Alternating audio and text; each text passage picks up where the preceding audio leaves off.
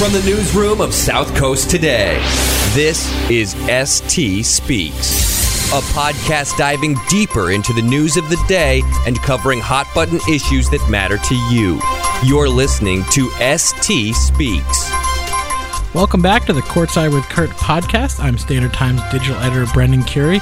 And as always, I'm joined with longtime Courts and Cops reporter Kurt Brown. Thanks for sitting down with me again, Kurt. Nice to be here, Brendan. All right, so today we're going to talk about the case of a 41-year-old Wallace M. Gilmore, who lists an address in Wareham, but he was arrested in a New Bedford drug treatment program on Tuesday on a warrant out of New Orleans for murder. So it was a little strange, actually, not kind of the normal circumstances as far as how we discovered this case. So why don't you kind of take us through how it got on your radar, Kurt? Well, every day we receive the logs from the New Bedford Police Department. They're the arrest logs and the incident logs. So they had arrested Wallace Gilmore. The name did not mean anything to me. They had arrested him on a fugitive from justice charge. So I checked it as something that I wanted to look into. I was going to New Bedford District Court to look up a drug case as well as a pending very serious rape case. So while I was there, I pulled the paperwork on this man, and it turns out that he was picked up for murder down in New Orleans. At the time, that's about all you knew, though. You didn't really know any details of the case. That's absolutely correct. I did know from looking at the court complaints that he was arraigned on a fugitive from justice complaint. Now, when another police department arraigns an out-of-state fugitive, they arraign him on a charge of fugitive from justice. If somebody from Massachusetts or New Bedford was picked up in Mississippi, they would be arrested in Mississippi on a charge of fugitive from justice. So it's kind of a catch-all. Doesn't really give you any details. Right. So I looked through the court complaint, and he waived rendition. In other words, he's not going to fight the fact of who he is and is willing to return to New Orleans to face charges. He was held without bail and is being held without bail at the Bristol County House of Correction.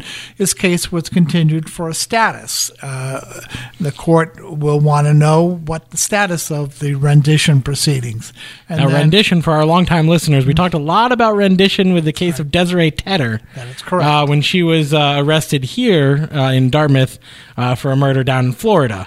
And there was I believe she ended up waiving rendition, if I remember, in the end. Yes, she did. She did, but that was how we kind of got into it a lot. So you can go back to those if you want the full definition of rendition, which is very similar to extradition, but is internally within the country as opposed to between from one nations. state to another. Yes. So now at this point, you know that he was wanted on a murder charge. That's correct. So what's the next step you take?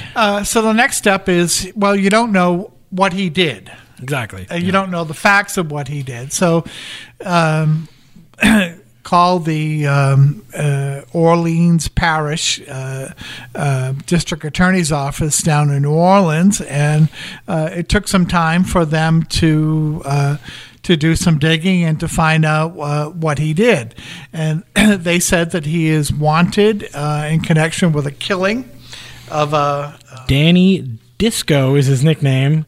Nelson, 36, who was murdered in the Central City area of New Orleans, which is a couple miles from the French Quarter.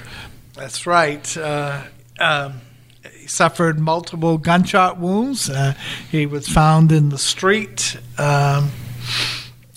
This came from the public information officer for the Orleans Parish District Attorney's Office down in Louisiana, which whose jurisdiction includes New Orleans. We went another step, and we contacted the New Orleans police to try to find a mugshot. We were unsuccessful. We also asked about priors, and they told us that he has, in addition to the murder, that he's wanted in connection with 7 thefts down in New Orleans. So quite the rap sheet. Quite the rap sheet indeed. And then we went another step further. We took the victim's name there, the Danny, and we had the nickname, which was helpful too. That's right. Danny Disco Nelson. I also saw him referred to as Disco Danny. I think you did that. Yeah, so I put into Google. I just got to do a little Google search. And one thing that it turned up was that the New Orleans, I think it was the District Attorney's Office, had sent that the murder had occurred on June 7th, 2017. That's correct. But we quickly realized after Googling that it happened in 2014. That's right. There were time-stamped stories that obviously wouldn't have been faked. So, we did call back and confirm that it was a 2014 murder, June 7th, 2014. The body was found at 6:42 p.m. Right. And then we also found that another man had been indicted for this murder back in 2015. A man by the name of George Short, who went by the nickname Laga Black. We got a lot of interesting nicknames in this story. Yeah, had been arrested on one count of second-degree murder for the murder of Mr. Nelson. So you contacted I did. We called back again and then found out some more information. I contacted Ken Daly again to just remind people he's the PIO for the Orleans Parish.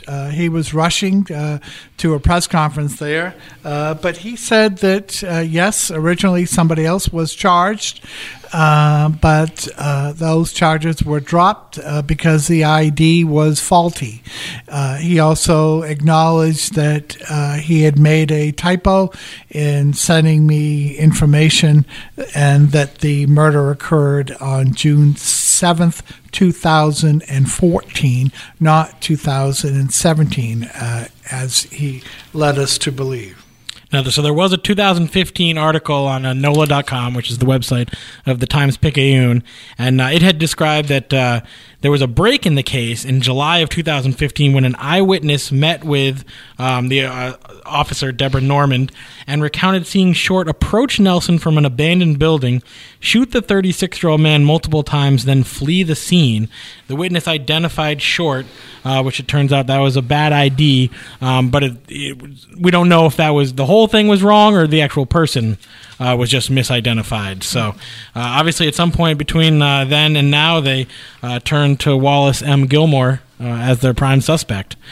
So now, so what's next for him? So they have, 120 days? They do. He still has to be brought down to New Orleans. So he'll remain at the House of Correction until they come for him. They plan to seek an indictment against him, and then they'll bring him back to New Orleans. They have 120 days to arraign him. For grand jury to... Yeah. Correct. All right, so that's the case of Wallace M. Gilmore, who was captured in New Bedford at a drug treatment program on a warrant out in New Orleans for second-degree murder of Danny Disco Nelson, a 2014 murder. And like Kurt said, he will be moved down to New Orleans, and then they will formally charge him. Yeah. Yes. All right. Well, thanks as always to our listeners. Courtside with Kurt. You can listen to this on Google Play, on iTunes, on Stitcher, and on Omni. It's also embedded in almost all of Kurt's stories on southcoasttoday.com, and you can always read Kurt's work in the print edition of the Standard Times. Thanks Thank as you, always, Brenda, Kurt. very much.